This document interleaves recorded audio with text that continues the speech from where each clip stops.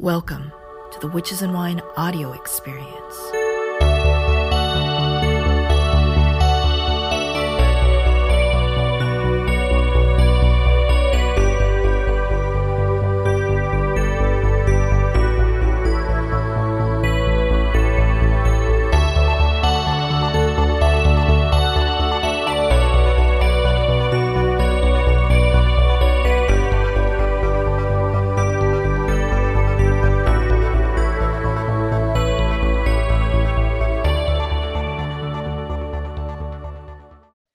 Hello, everybody. Chawan here, and today we are talking about crystals, rocks, and how it relates to all things witchy. And today, my guest is Kathleen Borealis. Kathleen, who are you? I am a scientist professionally, and I am also a lifelong witch. Scientist and a witch. By the way, I heard about you from our mutual friend, Firelight. Hey, baby. And Firelight was telling me that he was like, I know a witch who is a scientist, like actually knows about rocks. And I was like, oh my goodness, I need to talk to this person. And hence I reached out to you. And I'm so fascinated by this juxtaposition of scientist and witch. And yes, you can be both, just like I am an atheist and a witch. So, Yes. Kathleen, please tell us, what sort of scientist are you? So I identify as a geologist. So I have a degree in classic geology, but I also, in terms of work, I'm a geophysicist. So I work with kind of geophysical instrumentation to kind of understand the Earth. So this would be, think about like seismology. I do a lot of waveform analysis, and I work with natural hazards. So that's things like earthquakes and tsunamis and volcanoes, and I do that kind of thing. And I work at a university as a research scientist. Yeah, and it sounds as though that it's not just that you're in this ivory tower of research, right? You're actually going out in the field, you're putting your hands into the earth, you're touching rocks, things like that. Yeah, so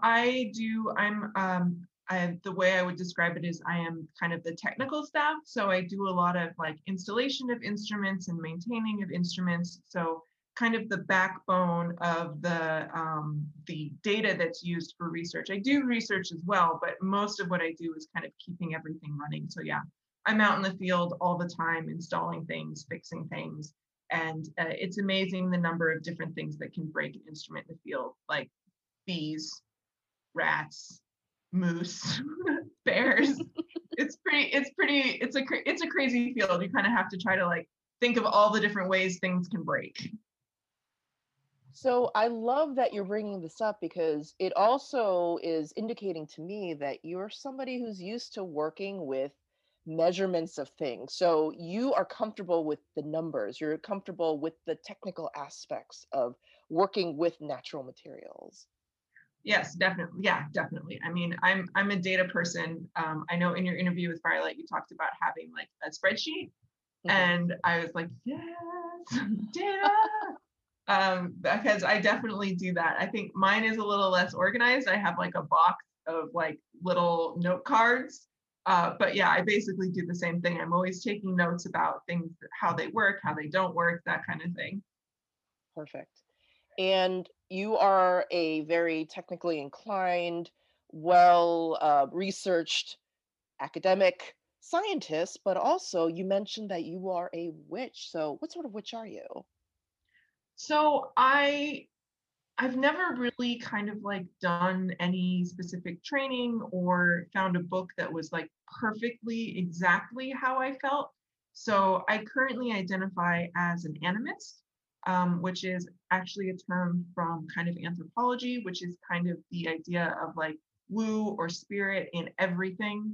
And then I'm working right now actually with the idea of incorporating uncertainty into my practice. So not needing to kind of explain things or define things and focusing more on kind of like personal experience as opposed to explanation, if that makes any sense. This to me is totally my jam because on one hand, your day job, it's all about the explanation, right? Yeah, Science. On the other hand, you also live in this world where it's beyond the explanation. definitely. Yeah. And I Wow. think it's important. I mean, I think, in science, what I do is there's something that's unknown and we kind of poke at the edges to try to figure out what it is. And we come up with explanations and we test it. And in my practice, I basically say there's this thing that I don't understand. I don't know how to test it. I don't know how to poke at it. So maybe I just let it be unknown. And I know that for human brains, that's very difficult to do. It's just not the way we're wired. So it's definitely been kind of a practice to do that. But I think it's actually really rewarding to have, like, to just have part of your life where you don't have to explain things and it doesn't have to make sense. It's just really kind of, it's like, ah. This is so refreshing to hear, especially from somebody who is a scientist by trade, that you can be both. And one of the reasons why, especially, I wanted to speak to you, besides the fact that you are both a scientist and a witch, is that I have started a 30-day experiment with clear quartz. And Witch Talk right now is just aflame about this talk about Moldavite. I am seeing my really good friends who are witches, experienced witches, putting on classes about crystals, rocks, minerals, all that stuff is and has always been the rage when it comes to magic. So I wanted us to discuss a little bit about what does that mean? Like, if you're a witch who works with crystals, if I am working with clear quartz, if somebody's going to tell you about use this crystal or that crystal, in your experience, exactly what are the use of crystals when it relates to magic? So the way I kind of see it is there's a couple different uses. So there's, you kind of come down to kind of like if you're doing spell work or if you're doing kind of like energy work, right? So in spell work, I think people tend to come up with a list of things that are associated with the working they want to do. And then they have those things either in, if you do kind of like more of a folk magic, it would be like in a gree bag or a mojo kind of all together. Or you would lay it out and burn a candle kind of thing. So that's kind of the idea of having things close together that are aligned with the intent. So that would be one way people tend to work with rocks. Another way would be to do, working with energies. And so kind of the association of what type of energy from comes from that rock or is enhanced by that rock. So those to me seem to be kind of the two end members of how people tend to work with them. And there's also kind of, I think what's really important to when you're starting is to think about how you think that works, right? So like what is the important part of the crystal in terms of how that works? Is it like the composition? Is it, the shape? Is it just the like atomic structure of that specific mineral? I think that's really important to think about because it's going to really kind of dictate what you need to buy or don't. Oh my God.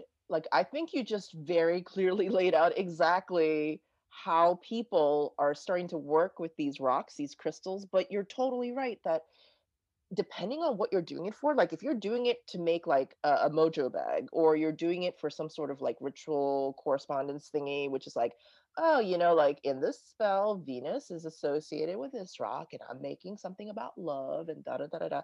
That's a very different sort of way of working with the crystal than if you're working with the crystal as like, I'm trying to amplify my energy, right? Yeah. Just in general. And maybe some people, they don't even know that difference, and so they're kind of feeling a little bit muddled. Like, how would you work with as a witch? Okay, as a witch, how would you work with crystals in the first way, which is about you're working with, let's say, Venus, and you're trying to work with a stone to kind of tap into that Venusian energy? Right. So, I mean, in terms of working with stones as a witch, I think the most common thing that I do is I do a lot of like prosperity work for friends of mine. And usually, I know that you probably like talked to me about this. I basically only use like magnetite and pyrite in most of my work. So when I do these mojos and things like that, if it's for prosperity, I use pyrite, which is also known as fool's gold, and I would put it in there as like a representation of gold, basically. And then I use magnetite because it has a measurable attraction, right? It's a magnet. So it's as like you are attracting gold. To me, it's a very simple kind of like, it's like a language, right? So I want to attract. So I will use magnetite because it attracts, and gold. So I will use pyrite. And that would be how I would make. And then you put it in a mojo bag and you carry it with you and you feed it and that kind of thing. So that's generally the way that I would do it. If I were doing like a candle magic spell, I would probably just surround a candle with little bits of pyrite, right? So, like I want to attract gold, which is, your basic stand-in for prosperity. Okay, so what I'm hearing from you is I think a really big strategic hack, okay? Because I think a lot of young witches, they just look at a spell book and it says the color red goes with this. So you want to get like a red stone, you know? But what you're talking about is something even more, I think, significant, which is hey, you want to bring prosperity in your life? Well, hello, magnets, right? Magnets Yeah. attract, and you want to bring gold into your life. Well, obviously real gold is super expensive, so let's use something Exactly. like gold. So I think that it's not just about the color, right? It's not something, it doesn't have to be just about color, which I think in some ways it's cool to start that way, but it's a little bit like, okay, but what's the foundational thought behind why we would choose it, right? And you're going Yeah. straight to the source, which is we're trying to bring something to you, like you're a magnet, and like the money's coming to you like it's magnetized to you. Yeah.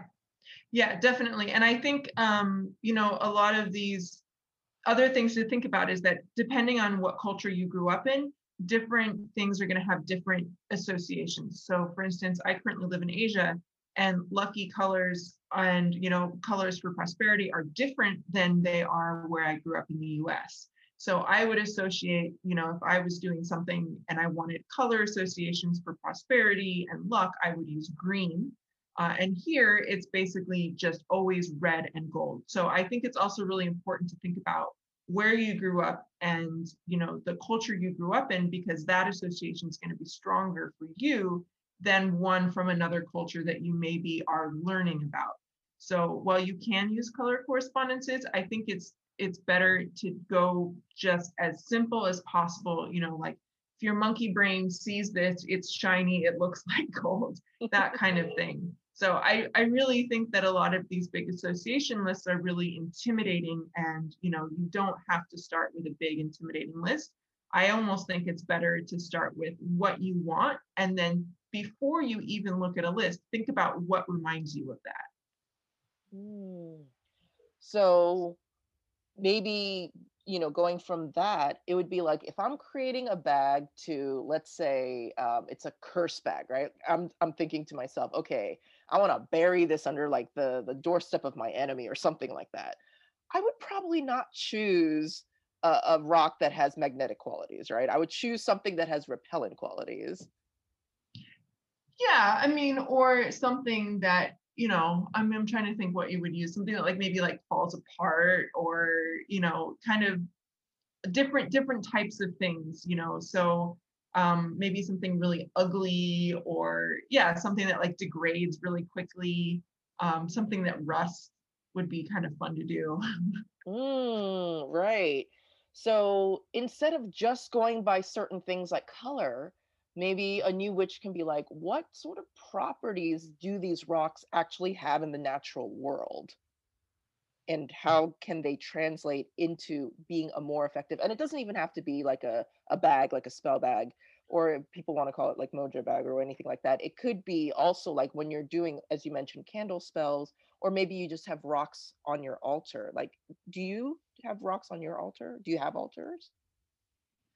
So I have basically two main altars. So I do work a lot with ancestors.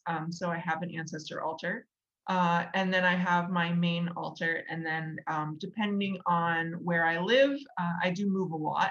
So I will have multiple different ones depending on where I am. It really depends on the area I am. I have rocks, but I actually work with rocks in a little bit different manner because I'm a geologist.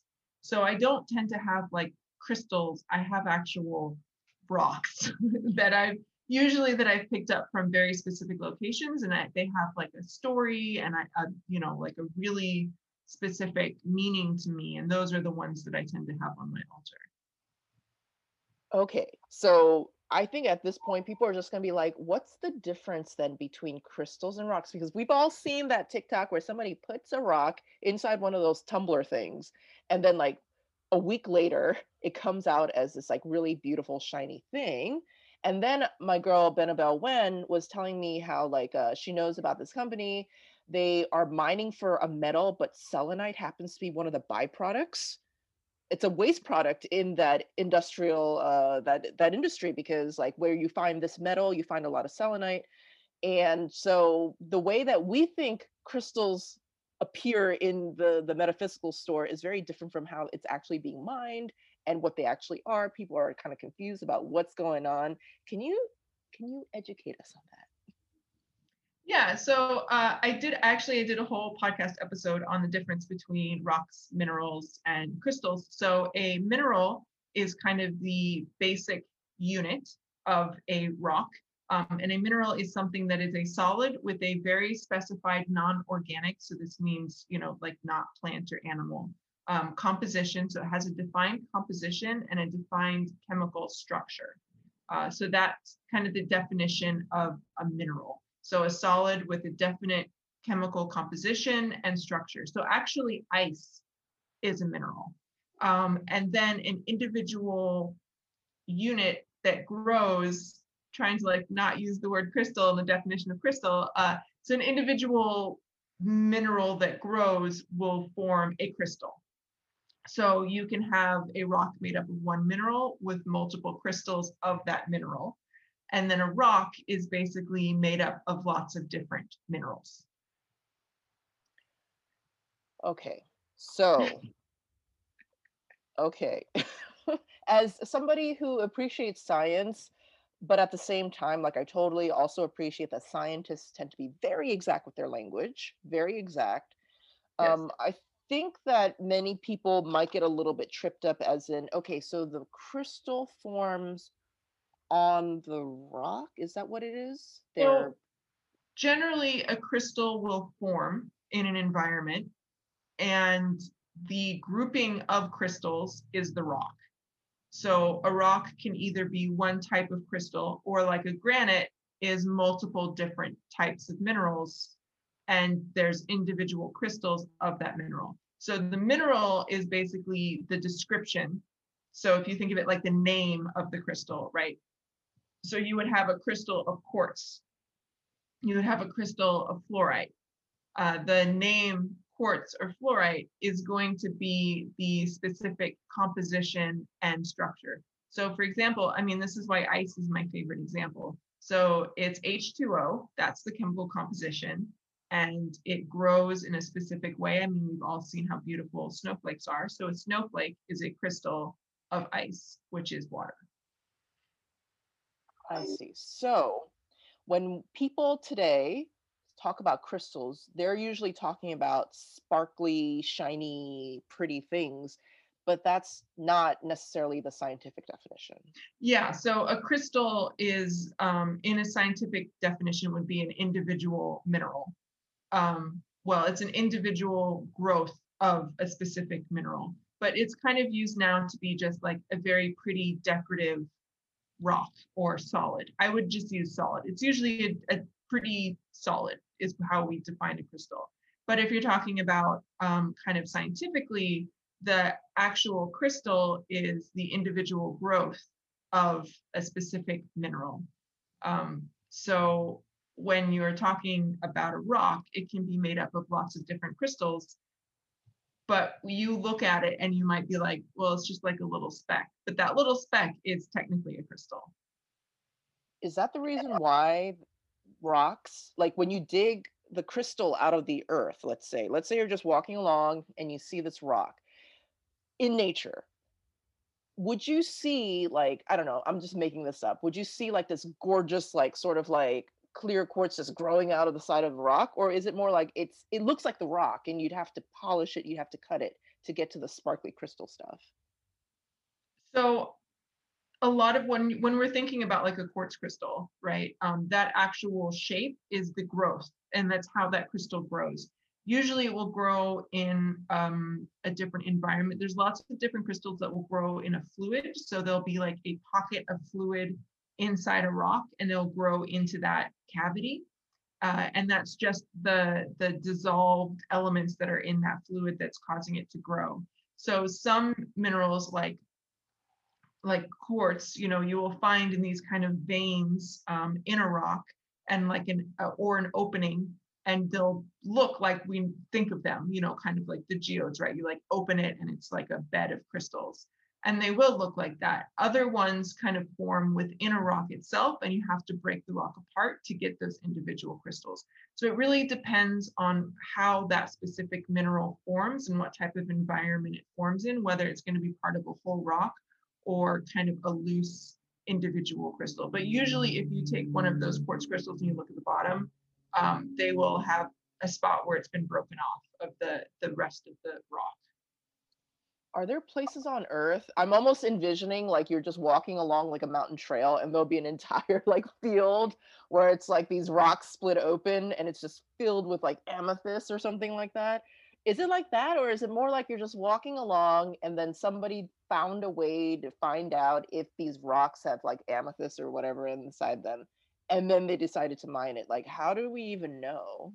So for amethyst specifically, usually those form in kind of these voids inside of like a lava flow. So like a basalt.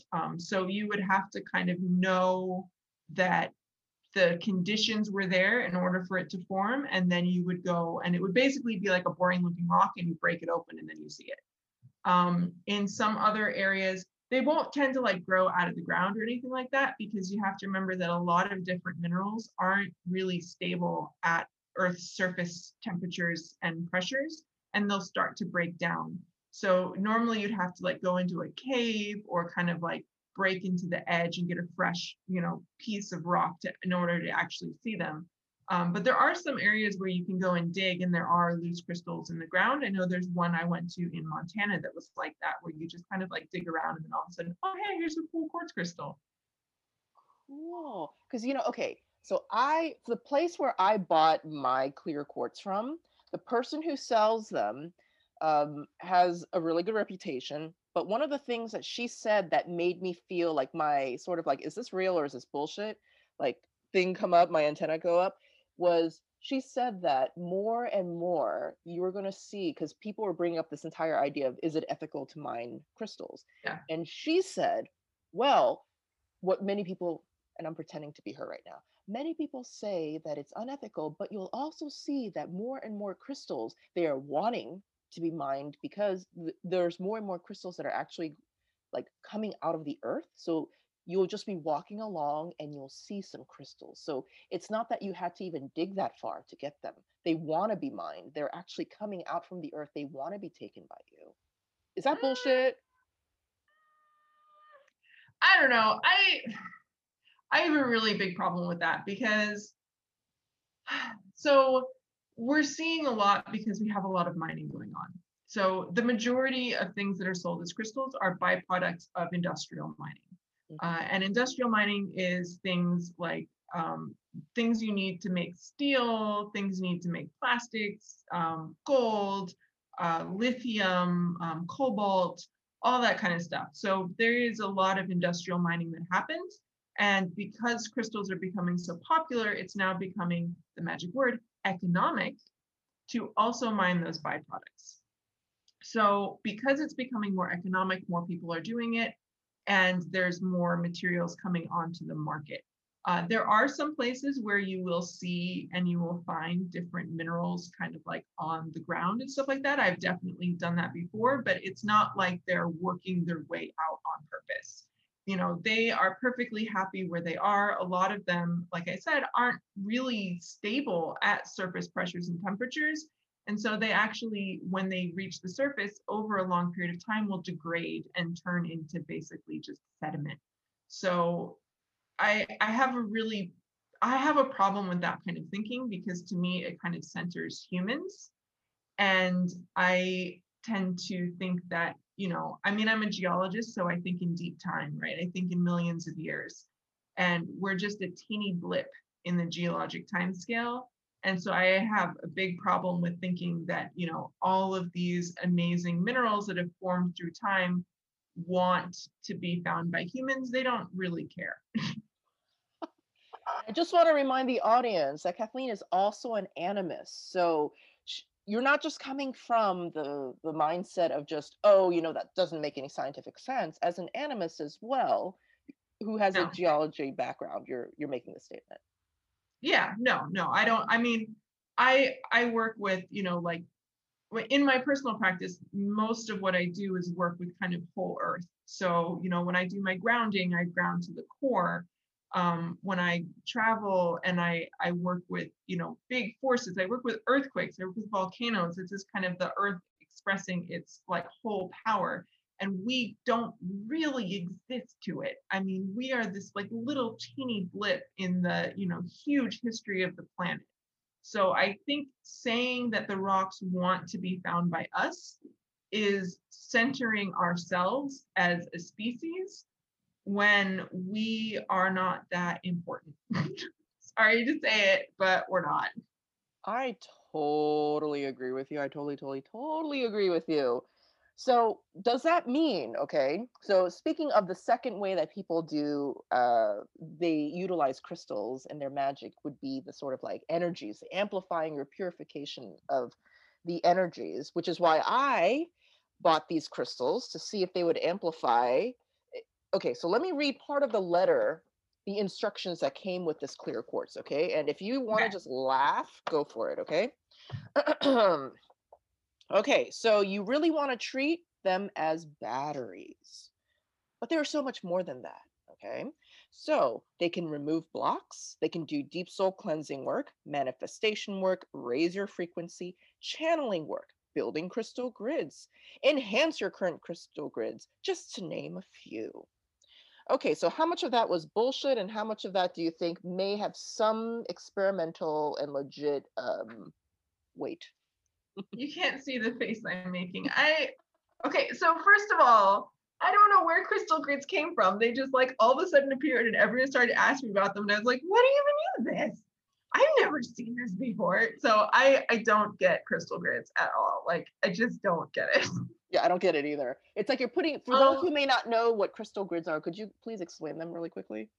I I mean, it's like a thing and there's like specific places that you put different crystals and I mean, I just they came out of nowhere. I don't know where they came from. Right. I So almost describe them as sort of like a picture that you place, and it almost looks like the tree of life, but it's literally like a picture that you can print out, right? You put it on like a yeah, table, and then you put crystals on basically, I don't know, it's like coloring but with crystals, and I'm like, how does that yeah, relate to it's like you? paint by number, but with crystals that are expensive. So Right. So the list I that don't I know. read for you, including the part about the crystal grids, well, first of all, describe the face that you were making. Just like ugh, ugh. Um, I think so. My understanding of how people are attracted to this kind of work is as a shortcut, right? Hmm. So you want to get somewhere, and crystals seem like a shortcut. Uh, but the way I would describe it is that crystals are a tool, but you still have to do the work. Like Mhm. it's still hard work. So, I don't talk about it a lot, but I have PTSD and I have done a lot of really hard work to kind of work through it. And I do use crystals, but I don't consider the idea of like I'm going to hold this crystal and meditate with it and it's going to fix my PTSD. That just doesn't, no. I have to do the hard work. So I think there's this idea, and it's being sold as crystals being the shortcut. And it's not a shortcut, it's a tool. Like you don't, buy something from IKEA and then like hold a screwdriver and it builds itself. Like you still have to build it, but you have a tool. And if you have a power drill, it's faster, but you Hmm. still have to build it yourself. So like it's a tool, but you still have to do the hard work. I love that metaphor. That it's almost like maybe seeing crystals more as the power drill rather than trying to manually use like a screwdriver. It can be something like Yeah. that, but you still need to put together the furniture yourself. So, okay, I have this crystal, clear quartz. It's beautiful. I like it. It seems like if it doesn't work for me, I could use it as a very pretty but expensive paperweight. So it's okay. So I'm going to work with it for 30 days. And yesterday, when I received it, I held it in my hand because the paper that it came with, the instructions said that it will oscillate ever so slightly in my hand. It didn't.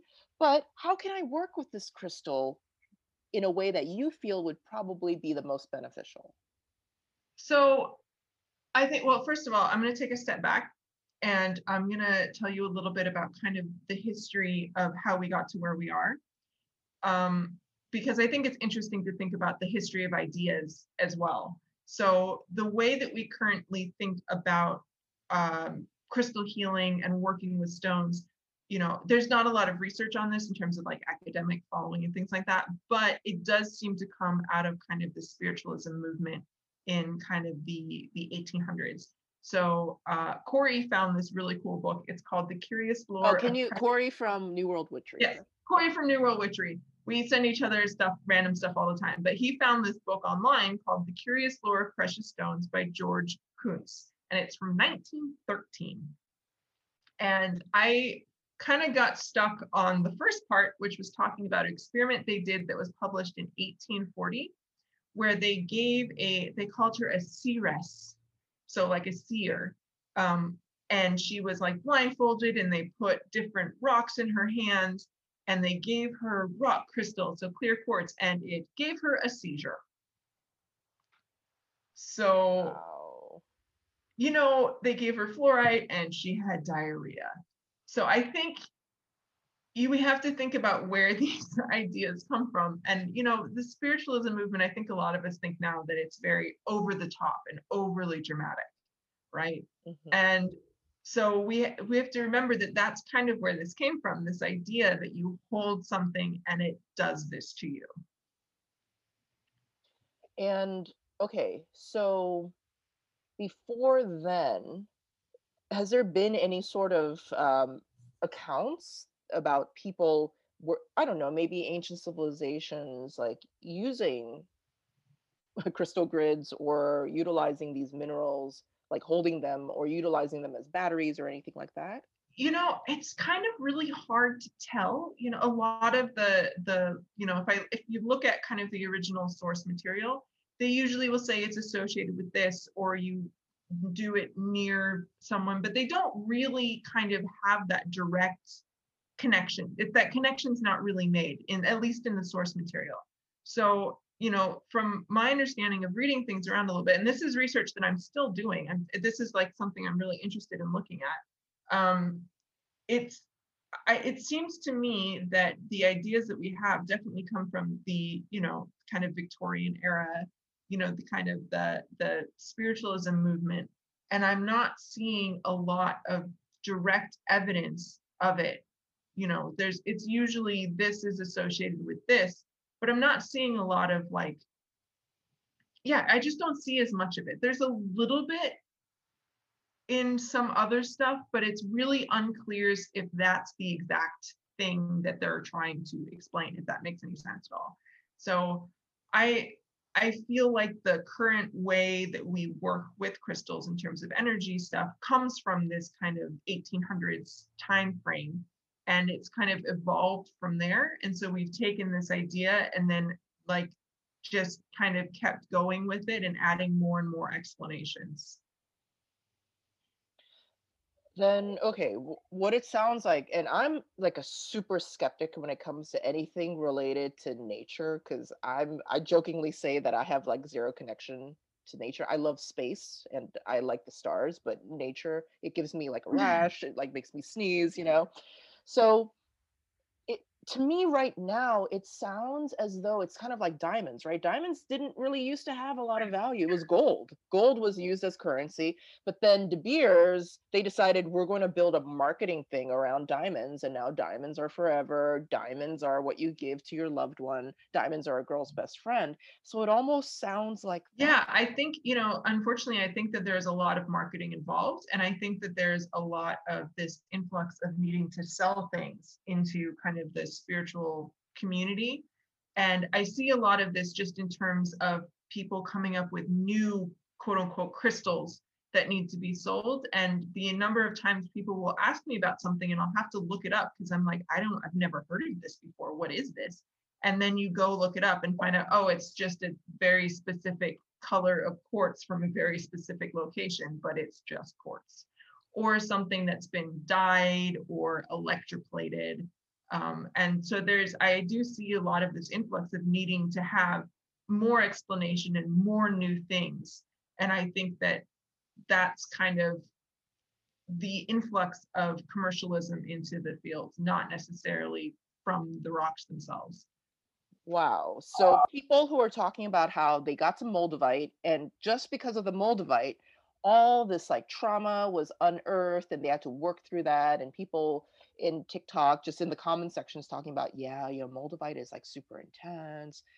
That may not be a thing, huh? I mean, there's also, you have to remember that there's also, these psychological things that happen, right? So if someone tells you that moldavite is going to bring up your trauma, and then you get a piece of moldavite and you hold it, you already have that idea in your mind.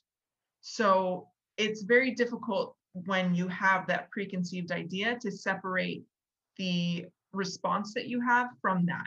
So I actually don't look up a lot of stuff beforehand because I focus more on my experience than what other people tell me, because I know that if someone tells me this does X, it's going to influence me.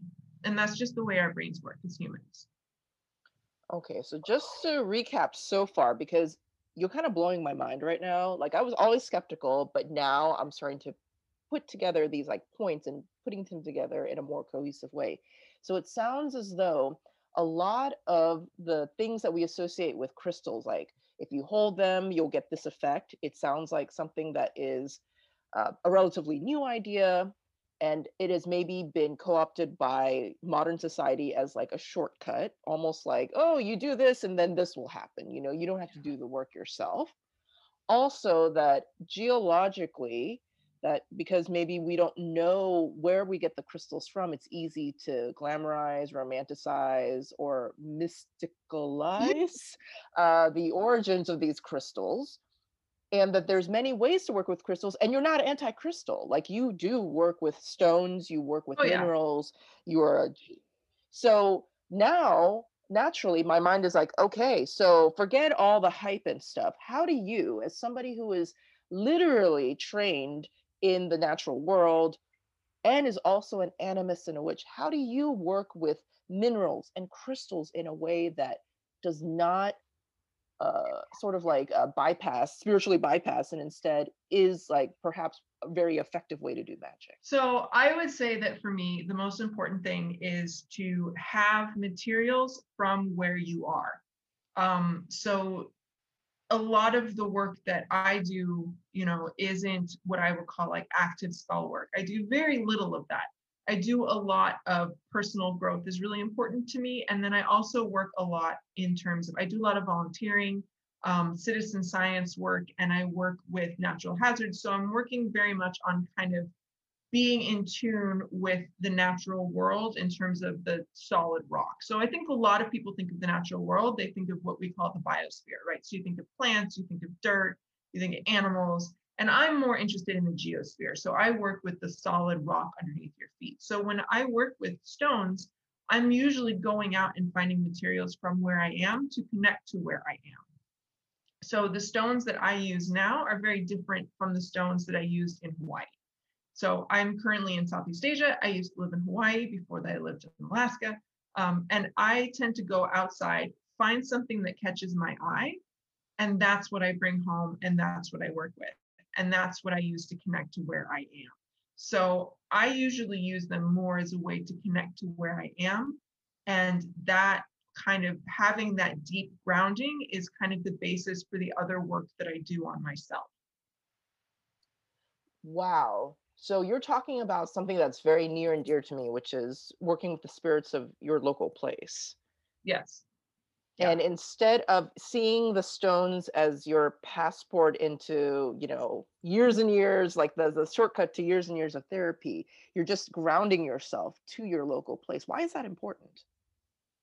I think, for me, it's really important because when you are working on like a trauma or, working through an issue that you have, having that kind of solid base. Um, I'm trying not to use, I try to like not use the word when I define something, but it's really hard. Like when you ground yourself, right, you're giving yourself kind of like a solid grounding, like a base to work on. And, one of the things that people talk about a lot when there's earthquakes is that you know, the ground beneath them moved and it just shook their entire like reference frame and worldview, right? Like it just kind of shakes you up and kind of makes you feel really uneasy. And having that solid grounding is a good way to make sure that you are tethered to where you are, that you can always come back from what you were doing. And it just gives you like a really solid, so kind of, I guess, it's like a scaffolding, right? Like if you're going to go work up somewhere really high, you want to make sure you have a really solid scaffolding and you want to make sure that you have like a safety harness so that if anything happens, you're not just going to fall, right? You have something to catch you. So to me, that's why grounding is really important because it gives you that solid base in order to do really hard work. This is so opposite of how people are utilizing crystals and even rocks right now. So the way that I'm observing that many people, especially new witches, are utilizing crystals right now is that they're doing a lot of high work, like the shadow work, the sort of like, let's bring out the trauma in us by holding or wearing moldavite. But and it's very specific to that. But what you're suggesting is it sounds almost like the opposite. And I'm wondering, okay, but is it possible to work with moldavite or like just wear it around your neck and then it's just naturally going to unearth these things from you? Or is that something where, okay, what should we use moldavite for then? Like, do we not even utilize it because it's really not going to help us even ground? So I have a really hard time with these kind of things because I think it's really individual. I think it's really important for you to feel what your response is to something. Excuse me, I have to.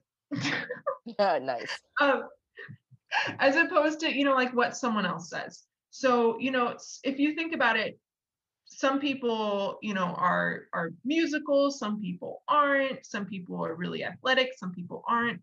And I think that there's this no one size fits all when it comes to working with crystals and rocks. And I think it's important to remember that. So I think some people will have that response, but if you don't, that's not, that's just not you. Some people talk to spirits. I don't, like the humany things just like don't even interact with me at all. I'm definitely much more connected to the solid earth. Some people talk to plants. I manage to accidentally kill plants a lot. So, people have different strengths and it's important to recognize that. And, if you want to buy moldavite, then buy it. But, like don't think it's going to, your response to it may be different, it really depends. And also moldavite is just a tektite and there's lots of other cool tektites. Wait, so you just mentioned tektite. So what are these other cool tektites? So moldavite is a tektite. So a tektite is basically natural glass, which is the debris that happens when a meteorite impacts the surface of the earth. So it basically smashes into the ground, it melts a bunch of stuff and throws it in the air. That's a tektite. Moldavite is a tektite from a very specific impact in Germany. So the tektite's composition is going to be made up of whatever the meteorite smashed into. So there are a lot of tektites around the world that aren't necessarily moldavite. And the moldavite is basically just melted rock from where the impact was. So you could make the same thing depending on how you feel about whether the history of how the rock was made is important or just the chemical composition. You could probably just go take the host rock and melt it and make something similar. Oh my God. My mind immediately went to like, that could be super magical. If you decide that you're at some sort of like workshop where you can do that, you could melt your intentions while you're creating your Oh yeah. own. Oh my God. Oh yeah. No, no. We're a bunch of nerds around here and we're currently working on growing crystals in our house. Oh my God. Because I kind of want to do that. Like if I'm gonna work with a fancy crystal, I would rather that I made it and like put my intention into it. Like then I know what that one is, right? As opposed to like I don't know where this came from, I don't know what happened to it, I don't know like like there's so much in the supply chain that's just unknown when it comes to crystals. I would much rather know exactly where something came from. And if what's important is the composition and the structure, then I would much rather buy something that was lab grown because there's it just removes all that other stuff. And Right. Hmm. if what's important is the history, then you don't have to buy a fancy looking crystal. You can just buy a rock, like the just the rock that looks ugly. Like then that doesn't matter, then the look doesn't matter. So I think it's really important to think about what about the rock is important to you as well. Exactly. Not just about the hype that's on Witch Talk, but actually, Yeah. what is your purpose of utilizing the rock, utilizing the crystal? Like this clear quartz that I'm holding right now in my hand, it was for experimentation. I didn't really have any sort of intention except to see how it would help me, I don't know, help manifest my ritual work. So let's say that I hired you as a consultant, right? And I was just like, okay, you're a scientist and a witch. I got this clear quartz and I would like to utilize it to help me as I'm doing, I don't know, some sort of manifestation work, as in like I'm meditating and hopefully it's going to clear my energy or whatever the fuck it's going to do. Do you have any suggestions? So my first suggestion would be to, I would say, get yourself into a meditative state without holding it and see what comes up. Then, maybe reach over and grab it and hold on to it physically and see what you feel and what comes up. And if it's nothing, that's fine, doesn't matter. Then I would, if you are used to doing energy work, try to put energy into it and then let it go and then come back, meditate later, hold on to it and see if you can feel that. Like feel the energy that I put inside the rock? Right, exactly. So if when you first hold it, you don't feel anything, then you can say like, okay, well, I'm not getting anything from this, right? So then, try to put your energy into it and then see if you feel it. Because if you don't feel anything from that either, then that is probably not a good way for you to work with that rock. Oh, the instructions of this rock specifically say it's already been cleansed and charged and you should not do it yourself. Wait, is that not kosher? So right. So that's why I say the first time you should hold it and see if you feel anything from it. Ah, okay. And if I don't feel anything, then whatever was charged and put into the rock is just not my vibe. Exactly. And it could be, I mean, you always have to remember that, different people are sensitive to different things.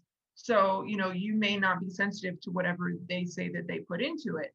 So then you have a rock that you're not sensitive to. So, you need to think of, you have it though, you bought it. So you got to use it somehow. Right. Or, you use it as you could put it outside, under the full moon and try to catch the light of the full moon in it and then use it as a representation of the full moon in your work. Wait, so okay, okay, this is kind of exciting because I've never put out any sort of rock or any material and made it into like basically an astrological talisman or anything like that. I've never charged anything and held it, almost as like a store, almost like a SD card, but instead of like video or like pictures, like storing energy into it. I've never done that. What does it feel like for you? Because I'm guessing that when you charge something like a crystal or mineral and you go to it later, you can feel that energy. What does that feel like? I'm not super sensitive to energies actually. So to me, it's more of an association.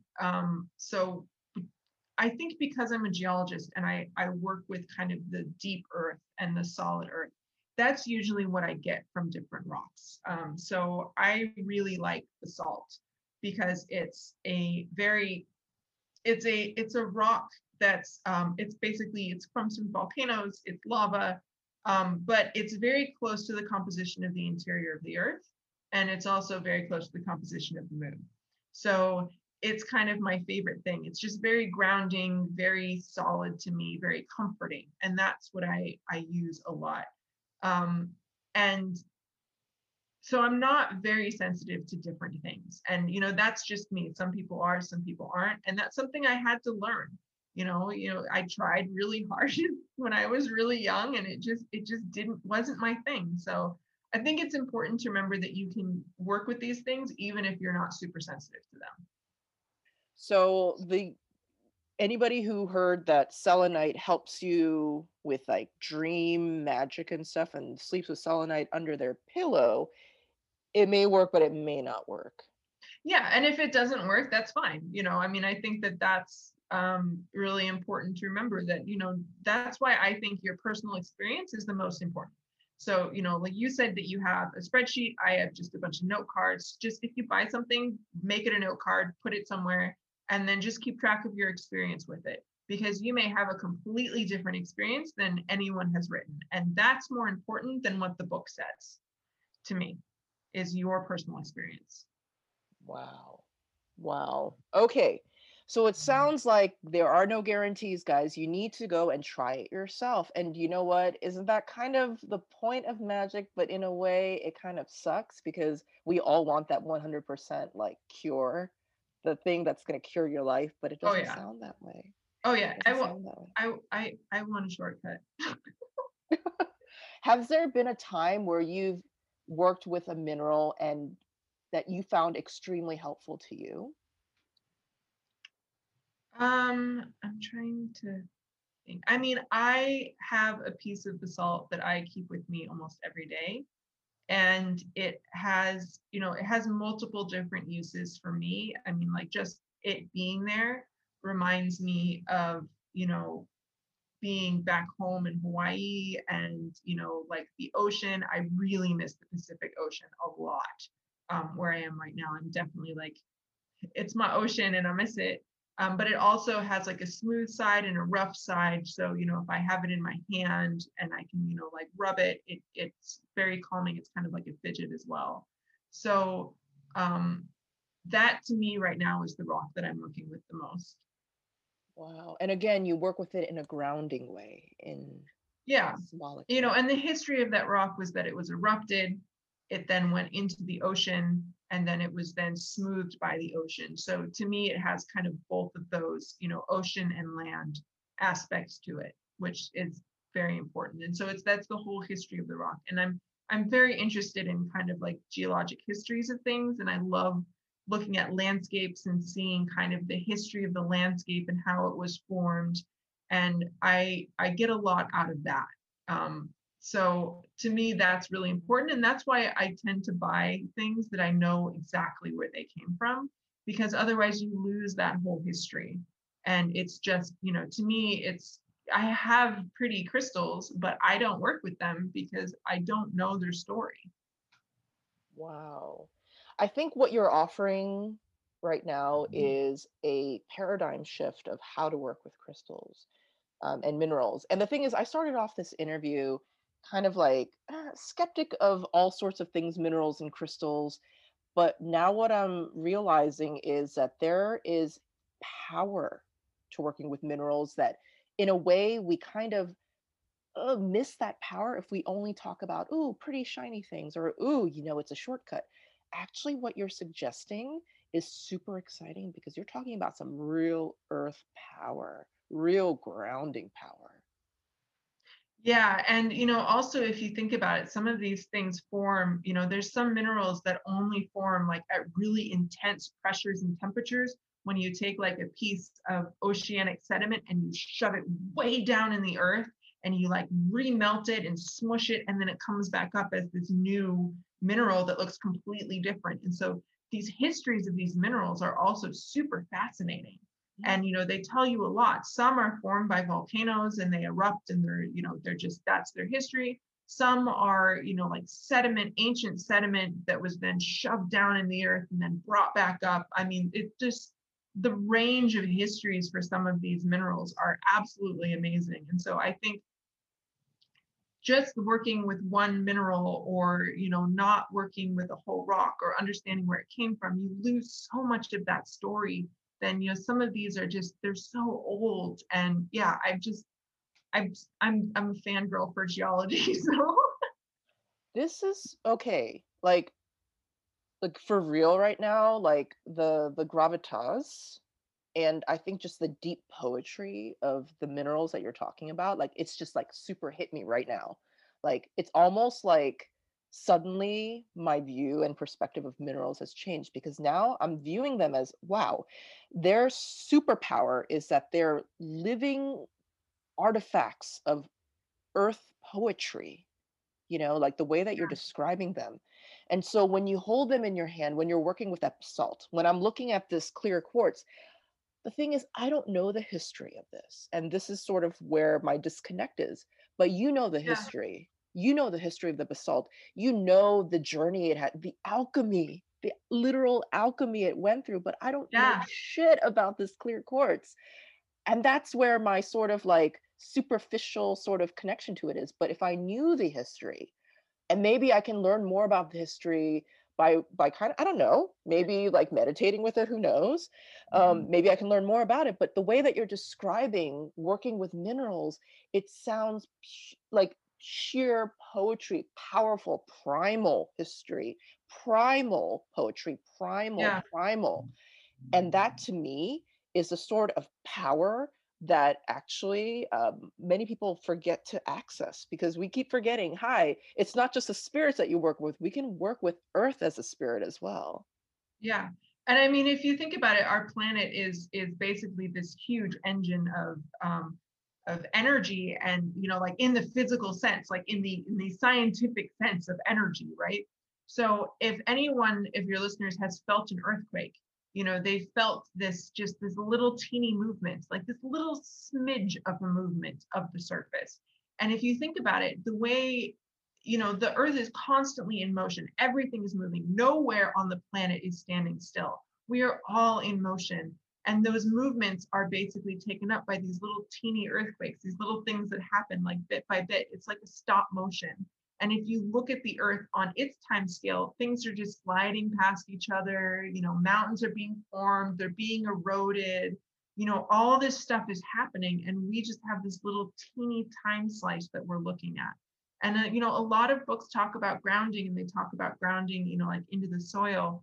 But I think you miss so much if you don't like ground into the solid earth itself, because the soil is on top of a tectonic plate, which is moving, right? So you're already only grounding to something that's moving. It's not even a fixed point. So when I do grounding, I ground through the tectonic plate, through the mantle, through the outer core to the actual core of the planet. And it when I do that meditation, at first it feels like, wee, I'm a kite, because everything is in motion and everything is moving except that core, but it gives you that anchor. And that anchor to me is really important. And that is the only fixed point on our planet, is the core. I am so getting chills right now. I'm actually feeling kind of emotional, because the way that you've recontextualized that meditation, which you go on YouTube, you can find so many of like, make your toes into roots, and they're going into the core. But you've brought up something very important. The plates, the tectonic plates, they literally are shifting constantly. That's why all the Yeah, continents, they're like constantly moving, right? Little bit by little bit. yeah, So to to ground to the earth, to ground to just beneath the tectonic plates even, it's deeper earth, and I'm looking at this crystal that I'm holding in my hand right now, and I just am apologizing to it. I'm just like, dude, I am so sorry that I kind of looked at you as sort of like this pretty paperweight, but you come from the part of earth that's beneath the changing tectonic plate shifting, all that stuff, right? Or maybe it's part of it, but it has a It's source that kind may of, be yeah. deeper. So quartz is silicon dioxide, so it's SiO2. So it's silica and two oxygens. And it's the second most common mineral in the crust. Mm. So it comes from the tectonic plate. So the tectonic plates are made up of different types of minerals, and there's two different types of plates. There's the oceanic and the continental, and we basically are all on the continental. So the majority of the crust is feldspar, which would be like moonstone is a feldspar, and labradorite is a feldspar, and quartz. So they're the fluffy minerals that make the tectonic plates like sit up higher so that they're above the oceans and we can actually hang out above the ocean. Oh, okay. So this quartz that I'm holding in my hand, it comes from a family that basically makes it so that we don't all have to be like swimming in the ocean. They're like helping Yeah, us. Like, wow. Okay. So here I yeah. was. So Yeah. yeah, so like when I growing up, I would go to the beach and I was always attracted by those quartz pebbles, little white pebbles. Hmm. And it's such a huge part of the ground beneath your feet. So you could use it to connect with the quartz underneath your feet. And depending on where you are, you may have more or less quartz, and it may be in the form of like sandstone, or in sometimes there's in the mountains you have like these really thick quartz veins as well going through all of the different rock units. So I really think knowing where different minerals come from can also help you connect to kind of what's underneath your feet. And the USGS, if you're in the United States, has a ton of geologic maps that are free, so you can look up what you have where you are. I also really like the rock hounding groups. A lot of the times will know like the geology of where you are and what different cool minerals are where you are. So I think it's really important to kind of understand what's underneath your feet, and then connect to that. And you can use fancy, pretty crystals to do that. But if you live somewhere and you have a type of crystal that doesn't occur where you are at all, like its home is way far away from where you are. So the Moldavite that many people are using, unless they're actually from that area in Germany, probably the Moldavite is from afar. Yeah, I mean, tektites can be thrown pretty far. So there's a bunch that are in Australia that are from a impact site that they haven't found yet, but they think it's in Laos. But it's also made up of the host rock from that area. So a moldavite is basically, the history of the moldavite is the rock that was there beforehand, and then it got smashed and melted and thrown up in the air. So it has a pretty crazy history itself, but it's specific to that location. Mm. Kathleen, where can people find out more about you? Because I mean, the facts that you're giving us right now, the gold nuggets, pun intended, that you're dropping right now are just so absolutely just, I don't know, it's like totally shifting my mind, and I've had many years of prejudice against crystals and minerals and stuff like that. So where can they find more information about you and hear more about your thoughts about minerals and crystals? So I have a podcast called Borealis Meditation, which should be on almost all podcast locations. I think I got them all. And then I have a website, catborealis.com, which is kind of where I keep all my stuff. And then I'm on Twitter and Instagram at catborealis. Lovely, wonderful. I am wanting you to come out with this like book about history of rocks for witches. I mean, if that happened, I would be the first to buy the book because I am so enthralled with what you're telling me right now. Thank you. Yeah, and I do have a grounding meditation on my website under resources that is grounding meditation to the core, if people are interested in that. So it's an actual MP3 or like a video? Yeah, it's an MP3. Yeah. Guys, go get it. Go get it. Go get it. I am absolutely going to get it. Like seriously, like right after we finish talking, I'm just gonna totally and absolutely just like listen to that MP3. I'm just right now, I'm like on one hand super hyped, but on the other hand, I am feeling just like the poetic primal energy of the entire like history of, yeah, I'm on fucking planet Earth. And Yeah. it never occurred to me for some reason to actually view rocks with the same sort of respect that I would view, I don't know, people love to work with Jupiter, but it's like, hello, Earth, we're on Earth is Earth. pretty freaking cool. I mean, like, we're the only planet that's got water on it right now. Like, that's pretty cool. That is super cool. And it's basically hosting us. It's hosting Yeah. us as living things. Oh Yeah. my God. Oh my God. I just want to apologize to planet Earth that I just talked so much shit about Earth for all my life. And I was talking shit about grass, and I was talking shit about moss, and I was just talking shit about Earth constantly and talking about, man, I just care about like outer space and stuff. But Earth, yeah. Oh my God. You've totally reframed how I view Earth. So, Kathleen, thank you so much. So, so much. Hey everyone, thank you so much for listening to the Witches and Wine audio experience. If you enjoyed this podcast, please consider supporting me on Patreon. You can choose between a few membership tiers. They're super affordable and flexible. Your membership helps me continue making videos, podcasts, articles, lots of different things about all this sweet witchy stuff. Links are in the show notes. Also, don't forget to go on iTunes and give this a 5-star rating. Each 5-star rating helps rank this podcast higher in searches so that as many witches can find and enjoy these episodes as well. Until next time, this is Chawan, signing off.